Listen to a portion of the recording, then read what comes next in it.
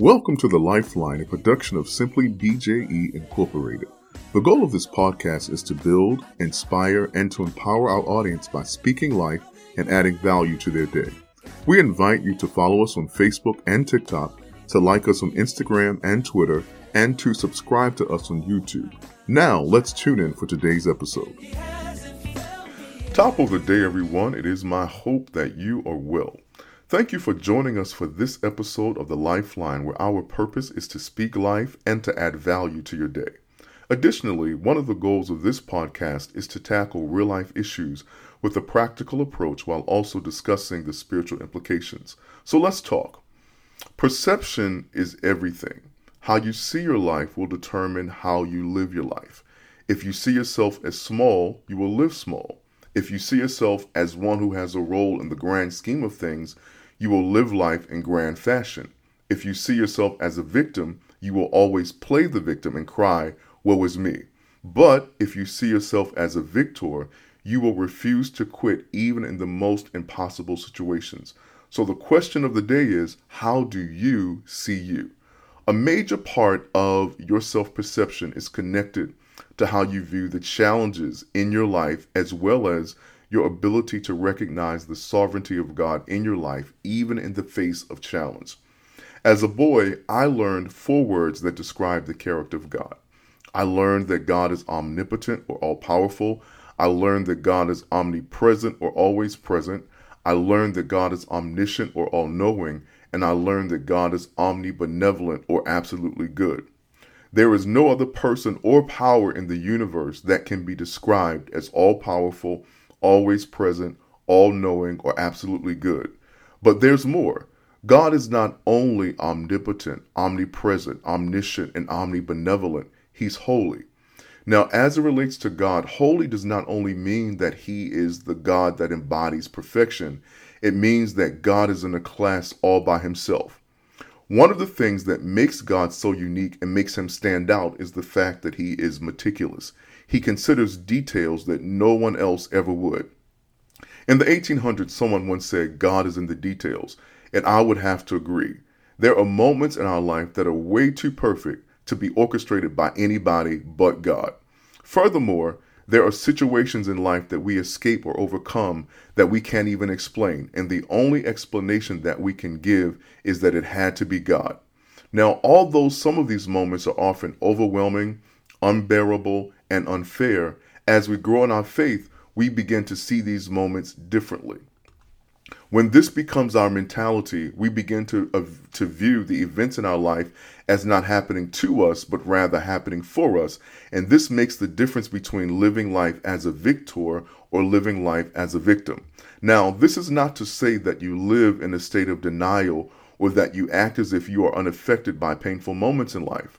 However, this is to say that you make a conscious decision not to allow those moments to stop you. The moment that you make a decision to live beyond what happened to you, you empower yourself to become unstoppable. Even if you have been a victim, perhaps a victim of abuse or some type of other trauma, you refuse to let that one event or series of events to victimize you for the rest of your life, and you make a conscious decision to live as a champion or a victor. If there was ever a character in the Bible that embodies this principle, it was Joseph. Now, I won't bore you with the details of his life because it's a long story, but when you have a moment, I would advise you to check it out in Genesis chapters 37 through 50.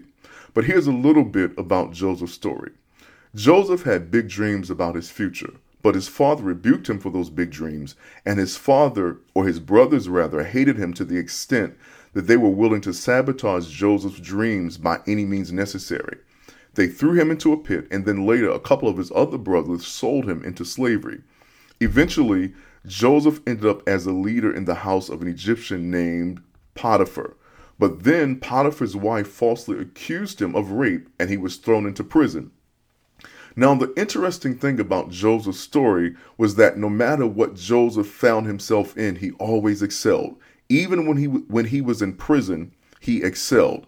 This is an indication that Joseph would not allow his past or his pain to stop him from living. While he was in prison, he helped Pharaoh's butler, who was also in prison, and Pharaoh's cupbearer. by interpreting their dreams, and he asked the butler that when he got out of prison not to forget him. The scripture goes on to say that the butler did forget him for 2 years until there was a need for Joseph's gift. After 2 years of being forgotten, the Pharaoh had a dream that no one could interpret. Then the butler remembered Joseph's ability to interpret dreams. After the butler shared his experience with the Pharaoh, Pharaoh called Joseph out of prison, and Joseph interpreted the Pharaoh's dream. And the dream that Pharaoh had was a prediction about a famine. Not only did Joseph interpret the dream, but he provided a solution. As a result, Pharaoh made Joseph the head of Egypt. Now, I would suggest to you that one of the reasons why you cannot afford to live as a victim is because you are a solution to a problem in the world. Joseph could have played the victim. He could have cried, "Woe is me." But when his opportunity came, he was able to take advantage of that opportunity because he refused to live life as a victor. Even in prison, he governed himself like he was a victor. If Joseph had given up, he would have missed his moment. If Joseph had played the victim, he would have sabotaged the biggest opportunity in his life. The plan that Joseph gave Pharaoh saved Egypt as well as his father's family from starving to death, and his big dreams became his reality. The father who scolded him and his brothers who tried to destroy him all were taken care of because of Joseph's big idea and Joseph's plan.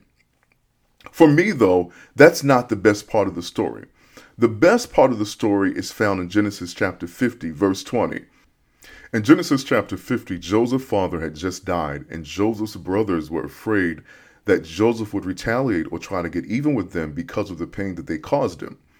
But Joseph understood that God had used all those moments in his life to get him to his position in Egypt. And as a result, he made one of the most powerful statements in scripture that I've ever read. And his reply to them was, "You meant it for evil, but God meant it for good." You meant it for evil, but God meant it for good. In layman's terms, Joseph told his brothers that they were merely pawns in the plan of God, and he was not a victim of circumstance, but a victor. Joseph did not waste his life away by sulking or wallowing in regret about the past. Joseph had developed an elevated perspective of his life. Joseph had become a big picture thinker. He saw how God used the events in his life to get him to this place in his life. And as a result, he developed the mentality of a champion. He saw the events in his life as situations that happened for him rather than happened to him. Joseph did not allow his past to control his life, but he made a decision to live forward and to live on purpose.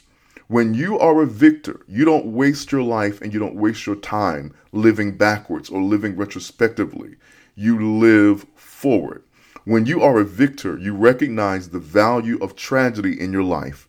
Your losses become lessons, and your tragedies become trophies that represent your ability to thrive in the midst of the most challenging situations. You understand that everything that happened to you really worked for you, and that it can be used for God's glory. It can be used for your good, your growth, and to build your story, and it can be used for the good of others. If you are imprisoned by what happened to you, it's time for you to have a paradigm shift. It's time for you to elevate your perspective. Now, let's be clear. It will take prayer, and it may even take therapy, but it's doable. And it's worth it so that you can heal from the pain of yesterday, so that you can live life as a victor and not a victim. So the question today, once again, is how do you see you? Are you the victim? Or are you the victor? Let's pray.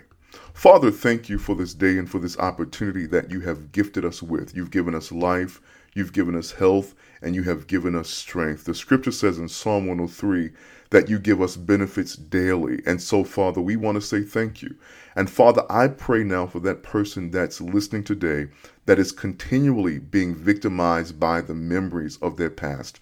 I pray, Father, that you would heal them. I pray that they would be freed from the trap of being held captive to yesterday and always playing the victim. I pray, God, that your peace would arrest them. I pray that you would give them strength and strategies for moving forward so that they can realize the life that you have created them and called them to live. We bless you and we glorify you. In Jesus' name we pray. Amen. Well, my friend, thank you for tuning in today to the Lifeline.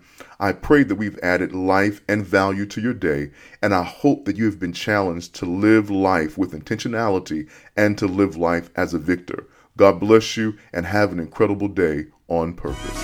Thank you for tuning into the Lifeline podcast, and it is our hope that we added life and value to your day.